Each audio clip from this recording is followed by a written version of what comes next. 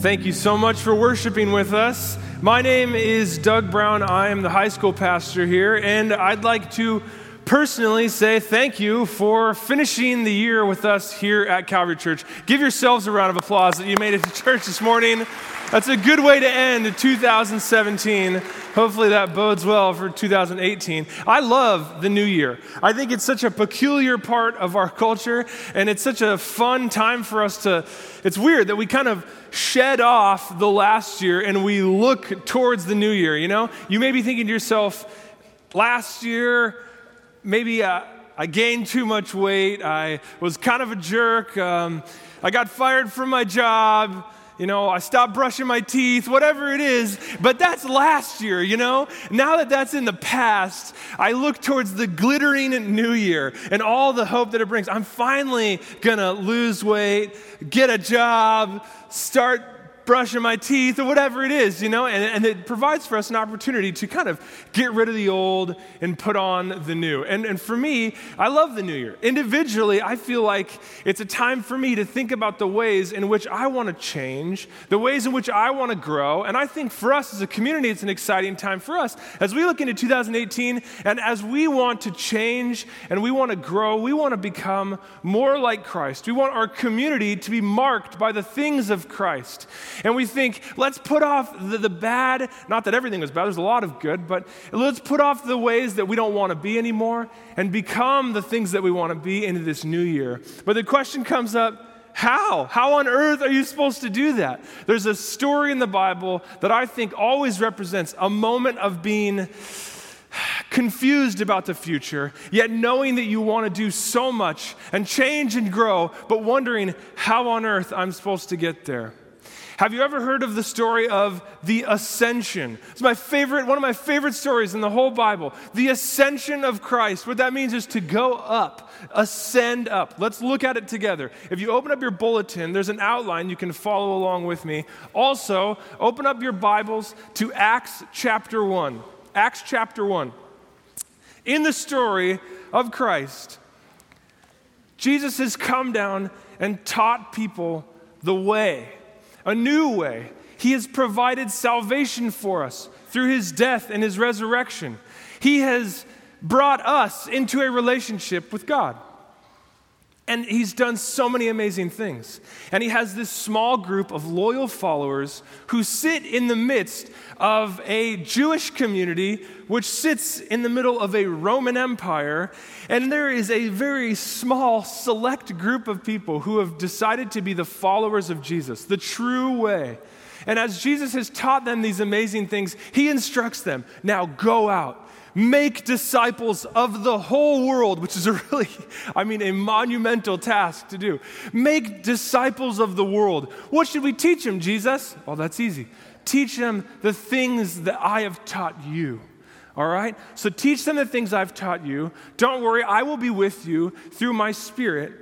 But go out and make disciples of me. And it says this in Acts chapter 1, verse 9. As the disciples are standing there, they're charged, they're pumped up. They even ask him, Jesus, is it at this time that you're going to restore the whole kingdom to Israel? Is it time to bring the whole kingdom? And he says, no. What it's time for now is for you to spread the word of me. And they're like, all right, let's do this. And then Acts chapter 1, verse 9, you could read along behind me. It says this. After he had said these things, he was lifted up while they were looking on, and a cloud received him out of their sight. And as they were gazing intently into the sky while he was going, behold, two men in white clothing stood beside them. They also said, Men of Galilee, why do you stand looking into the sky? This Jesus who has been taken up from you into heaven will come in just the same way as you have watched him go into heaven. Now the disciples handle this more appropriately than I think I would. As they're sitting there watching Jesus go up, I think to myself, what would I have done if I were a disciple watching Jesus, who has just told us to go out and change the world by the things in which he has taught us.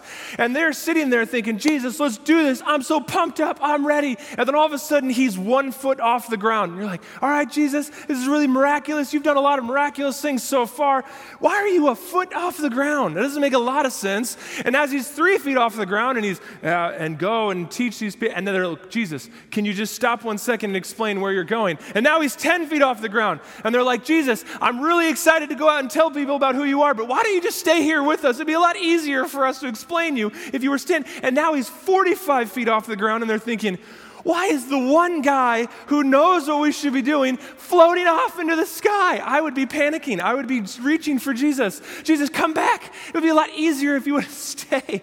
And I'm thinking to myself, why would this be? Why are you leaving us? It's like this.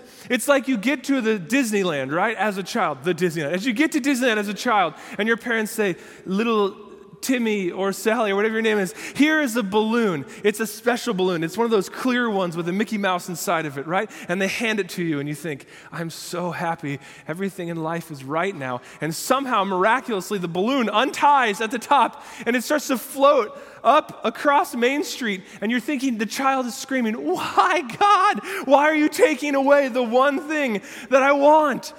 I've been working my whole life to get to Disneyland, and you're taking the balloon away. It's like this. You've saved your entire life for retirement, right? And you get to the end of your working career, they shake your hand, and they're like, hey, great job working those 90 years or something like that. Go off, and you thought, okay, I'm ready for retirement. I've saved a ton of money in my 401k. You get home, and you're like, I'm ready to start living out my retirement. You head to the bank to start getting out a little bit of money for your retirement. They're like, hey, you know what? I don't know what happened. Sir, there's like an accounting error. I don't know why this is where an accounting error would be, but there's an accounting error on my watch. I don't know what happened.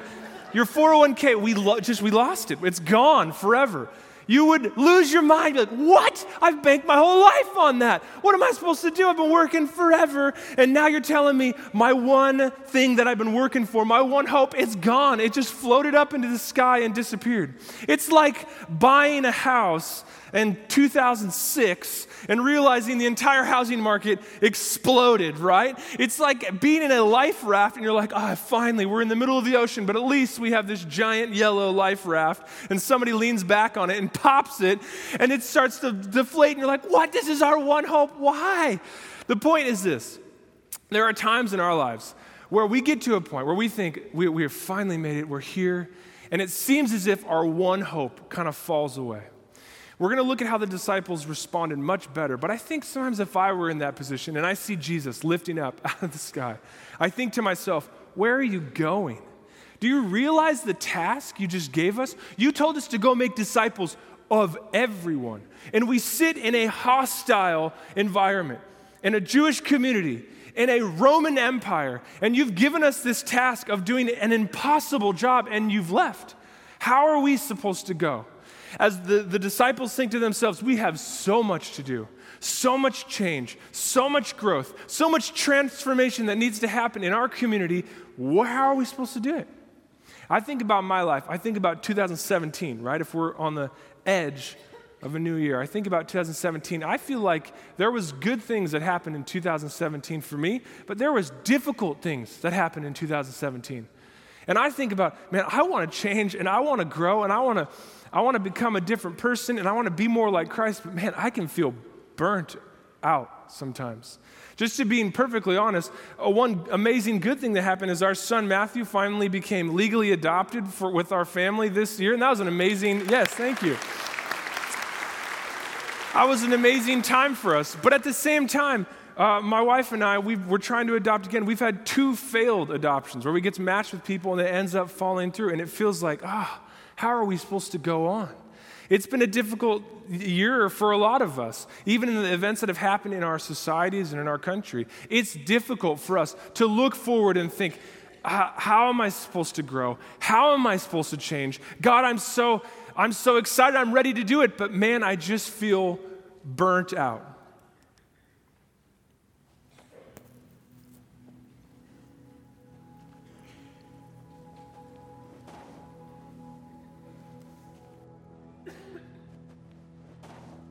As you look at your life and you look around, maybe it feels like you're walking on burnt ground.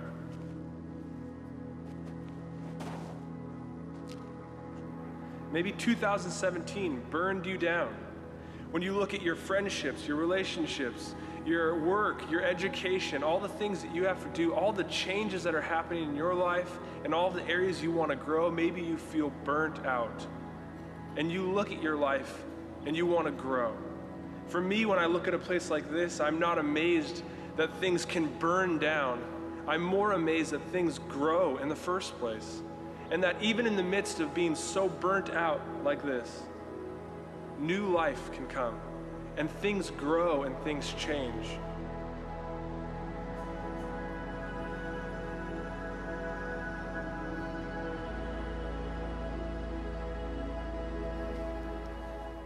When I stood in Peters Canyon, it's burnt, not all of it, but parts of it are just burnt to a crisp. The actual ground is burnt. I mean, you saw my feet. I'm walking and I'm cracking the ground that I walk on. It's burnt down. But like I said, it's not that things burn down that's amazing to me. The fact that something can be consumed by fire makes sense. It's the fact that things grow at all that's a miracle. It's the fact that in the midst of that fire, you could look around and see little green sprouts coming up again. It's the fact that life is still in the ground. And when I think about how is it that a forest returns, how is it after a whole forest has been consumed by fire, how does it return? How does it miraculously become green again, miraculously become a forest again? It stays connected to what gives it life. If I were to pick up one of those dead branches, right, and walk over to a pot of plant and just stick it in the ground, I mean, nothing would happen. It would just sit there forever. That's how most of my plants end up being. But it wouldn't do anything because there's no life in that dead piece of wood. We need, and the forest needs life. What happens when you drop a seed into dirt and you cover it up and you water it? Yes, you could tell a story about how mechanically the seed sprouts and grows roots, and there's a process of taking in light and taking in water. But why does it happen? Why does it happen? It's because plants are the type of things that grow. They're the type of things that have life. And to stay connected to that life is what it means to grow for a plant. So how does a forest return? It stays connected to the life in which it has. If a tree has deep roots that still live, the life will come from those roots, from the soil, and it will regrow branches. It will regrow green leaves. And as the seeds fall in a fire, they are regrown because life is in them. And I think about us going into 2018. I think about the disciples sitting there as Jesus has just left. They need to realize how they're going to grow and change in their futures. And it is staying connected to Jesus Christ. How we grow. The work that needs to happen for us to grow is for us to foster our connection to Jesus Christ. This isn't difficult. Jesus gave us this exact analogy in John 15:5. He says this, "I am the vine, you are the branches. He who abides in me and I in him, he bears much fruit. For apart from me, you can do nothing." It's the exact same analogy as a fire and regrowing branches. If we are branches and we seek to change and grow in our lives in spiritual ways, what is it that we need to do? We need to stay connected to the source of our change and our growth. Stay connected to the thing which gives us life. If Jesus says, "I am the life, I am the truth, I'm the way," in me you have connection to God, you have salvation. In your life, when you seek to change and grow, when you seek to be more than you are, you seek me. Because I am the source. Are you tracking with me? Yes? As the forestry grows, it's its connection to the life in the plants that begins to flourish the forest. As we seek to change and grow, it's our connection to Jesus. How? It's our connection to Jesus, but how? You see, the disciples, when Jesus goes up, they didn't panic like you would think they would panic. I always expected to read this as a child and turn the next page and said, and they all totally panicked, and they all ran away not knowing what to do, and they all invested in foreign governments and just got out of there as quick as possible because they realized they were wanted criminals, right? No, they went back to a house. They began to talk about the future. They began to expect what Jesus said he would do. What did Jesus say he would do? He said, I will send to you a helper. I will send to you the Spirit. And through the Spirit, you will continue to grow in me. Through the Spirit, you will continue to foster your connection. Through your faith in me and your faith alone, you will have a connection to me and the Spirit will grow you. And that happens in a moment. In Acts 2, if you want to look at it, go to Acts 2. Acts 2:1 says this. When the day of Pentecost had come, they were all together in one place. And suddenly there came from heaven a noise like a violent rushing wind. And it filled the whole house where they were sitting. And there appeared to them tongues as of fire, distributing amongst themselves. And they rested on each one of them. And what happens after that is each of the disciples begin to be filled with the Spirit. They begin to preach. They begin to do miraculous things. They begin to have that connection to Jesus. The things which Jesus taught them, showed them, gave to them, they had. And they displayed those attributes amongst the community.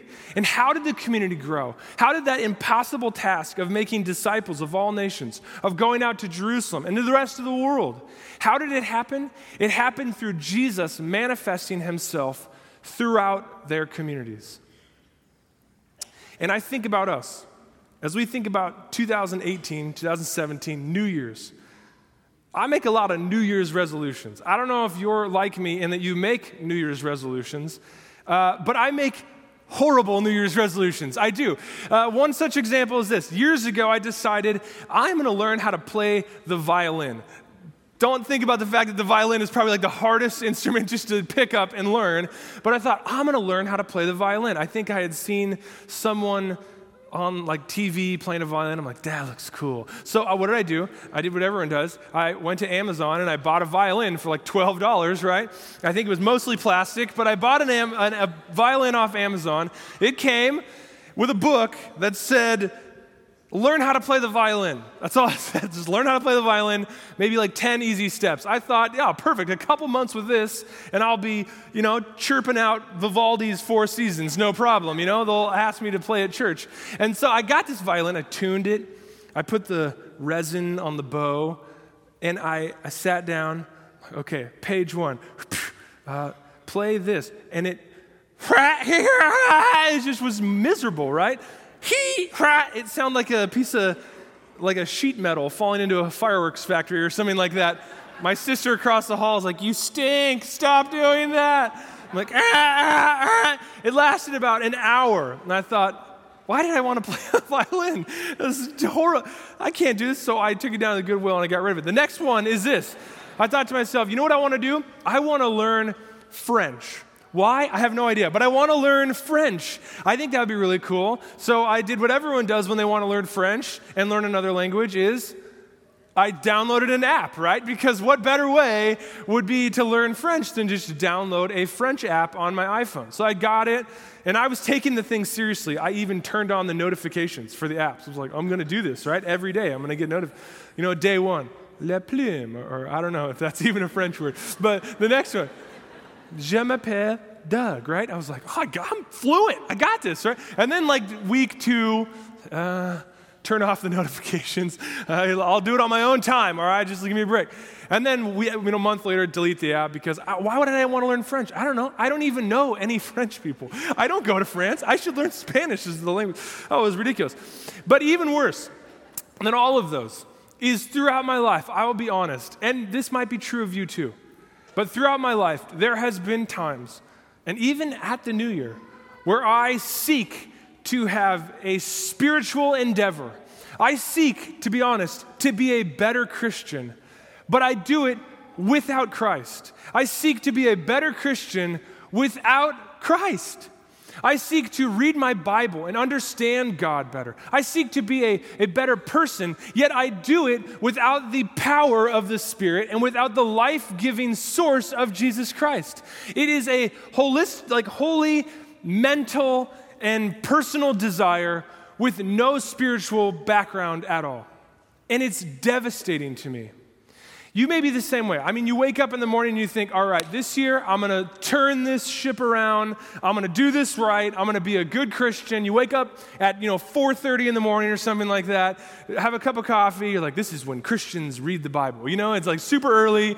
And you open up the Bible, crack it open to Exodus, and you're like, look, normal Christians, whatever. They read Exodus the regular way. I'm going to read it backwards because that's what real Christians do, okay? It won't make any sense, but I'm connected here to God. And you read it, and a couple of days goes by, and you become maybe more accustomed to what the Bible's about. Maybe you even realize, I need to act more Christian in a public sphere. That means I'm going to stand up and be angry about everything that I should be angry about appropriately to Christian beliefs, right? That means anyone who's not Christian, I'm just going to yell at them and be angry with them. And you start to ask yourself, what am I actually becoming? You're just becoming someone who acts like what you think a Christian ought to be like, yet you've never consulted Christ. And that would be the worst thing for the disciples to have done. If the disciples would have sat there day one and said, you know what we're going to do? We're going to go out and make a Christian world. And you know how we're going to do it? We don't need Christ. We don't need the Holy Spirit. We don't need God. We're going to do it by ourselves. They wouldn't have made it past day 10. And on our own effort, we seek to have these spiritual awakenings without the source of our spiritual awakening. We need to completely revise our tactic. There's another passage. If you can, turn with me to Acts chapter 4. What is it that we need to do? Acts chapter 4 gives us, I think, a beautiful story of what it means to be connected to Christ, to be connected by the Holy Spirit to God. It's this. It's that the disciples saw and heard Jesus. What does it mean to see something and to hear something? Think about that. What does it mean to see something, to hear something? Well, to see something and to hear something is to experience something. You are seeing me, you're hopefully hearing me, most of you are. I'm pretty sure my brother-in-law fell asleep. Oh, there he's back awake now. There we go, just joking. No, if you see something and you hear something, you're experiencing it. You're experiencing me waving my arms around right now. You're seeing it, hopefully you're hearing it, right? You're experiencing this moment. Well, the disciples saw and heard Jesus. And it's what they experienced of him that drove them to their life in Christ. And you may think, how are we supposed to hear and see Jesus? That might be difficult if Jesus were dead, if Jesus did not rise from the dead, and if he gave us no way to be affected by him. But he did. That's the whole point, is he did. As Christ left, he sent a way in which we can be in tune with him, that we actually can have a relationship with him. And as we see Jesus and we hear Jesus and we experience him, it begins to change our life. Look at this passage in Acts 4.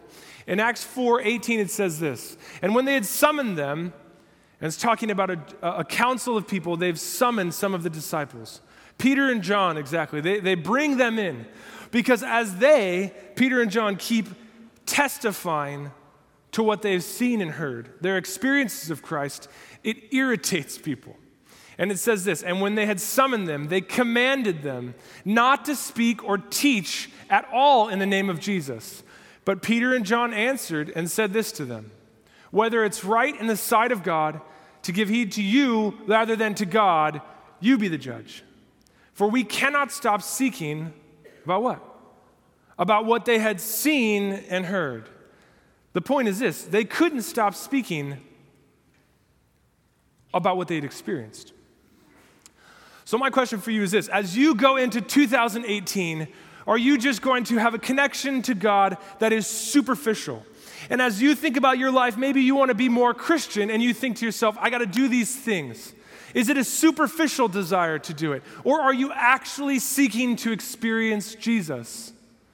Because we cannot change, we cannot experience growth, and as we go throughout the year, as things come to us and we want to grow as a community and we want to change as a community, we cannot do it unless we are connected to Jesus. But it cannot be a superficial connection. It has to be an experiential connection. And that connection looks like us seeing Jesus in each other, through the Word of God, and through our community. Jesus has told us that He will be with us. Jesus has given us the Spirit to be with us. Will you commit yourself to transformational prayer, not just prayer out of monotony?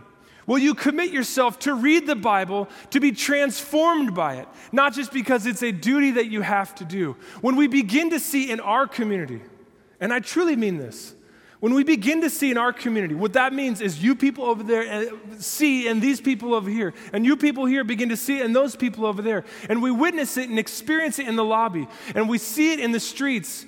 When we begin to see love replace hatred, when we begin to see justice kick out abuse, when we begin to see peace overtake hatred, and we see the things of Christ grow in us through our commitment and study to the Bible and through our commitment to worshiping God. And as we are personally and individually transformed, we will begin to experience the things of Christ in our community, and it will be the thing which drives us to change and grow. If you think of us like a forest, we need to be the type of forest that is connected to the source of life, which is Jesus. And if we do that, if we can commit to being connected to Christ, we will begin to see from the changes that we have, from the growth that we have, a forest of love, of peace, of truth, of justice begin to grow in us.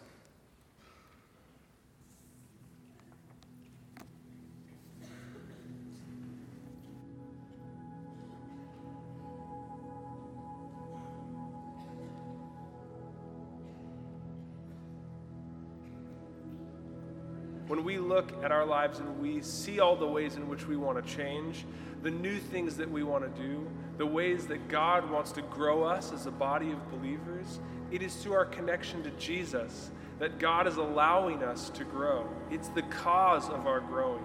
Tomorrow, when we go into the new year and we think about all these amazing new things that are going to happen to us in 2018, and we think about all the ways in which we're going to grow, and even some of the ways we're going to struggle and change, it is our connection to Christ.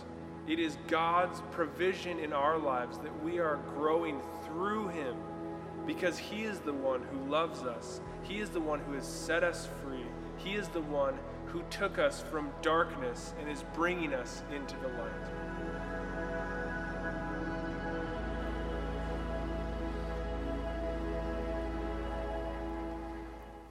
I'd love to have everybody, if you can, stand to your feet. My favorite part of that story in Acts about Peter and John is that it's not only that they can't stop talking, it's not that they just experienced Jesus, it's that they can't stop talking about Him. It's that they can't stop testifying to what they've seen and heard. It's not just that they've experienced Him, they can't stop testifying about it. So as we begin to experience Christ in our lives, may we testify about it. May we testify to one another. May we testify to our community, to the people on the streets, to the people in our schools, to the people in our jobs. May we testify to what Jesus has done in our lives and in our community. And let this moment now, as we sing this song about hope, let this moment be the first time, maybe for 2018, if we can jump the gun early and say, let this be what launches us into the next year, and let this song be a testimony to the hope that is in us through Jesus Christ.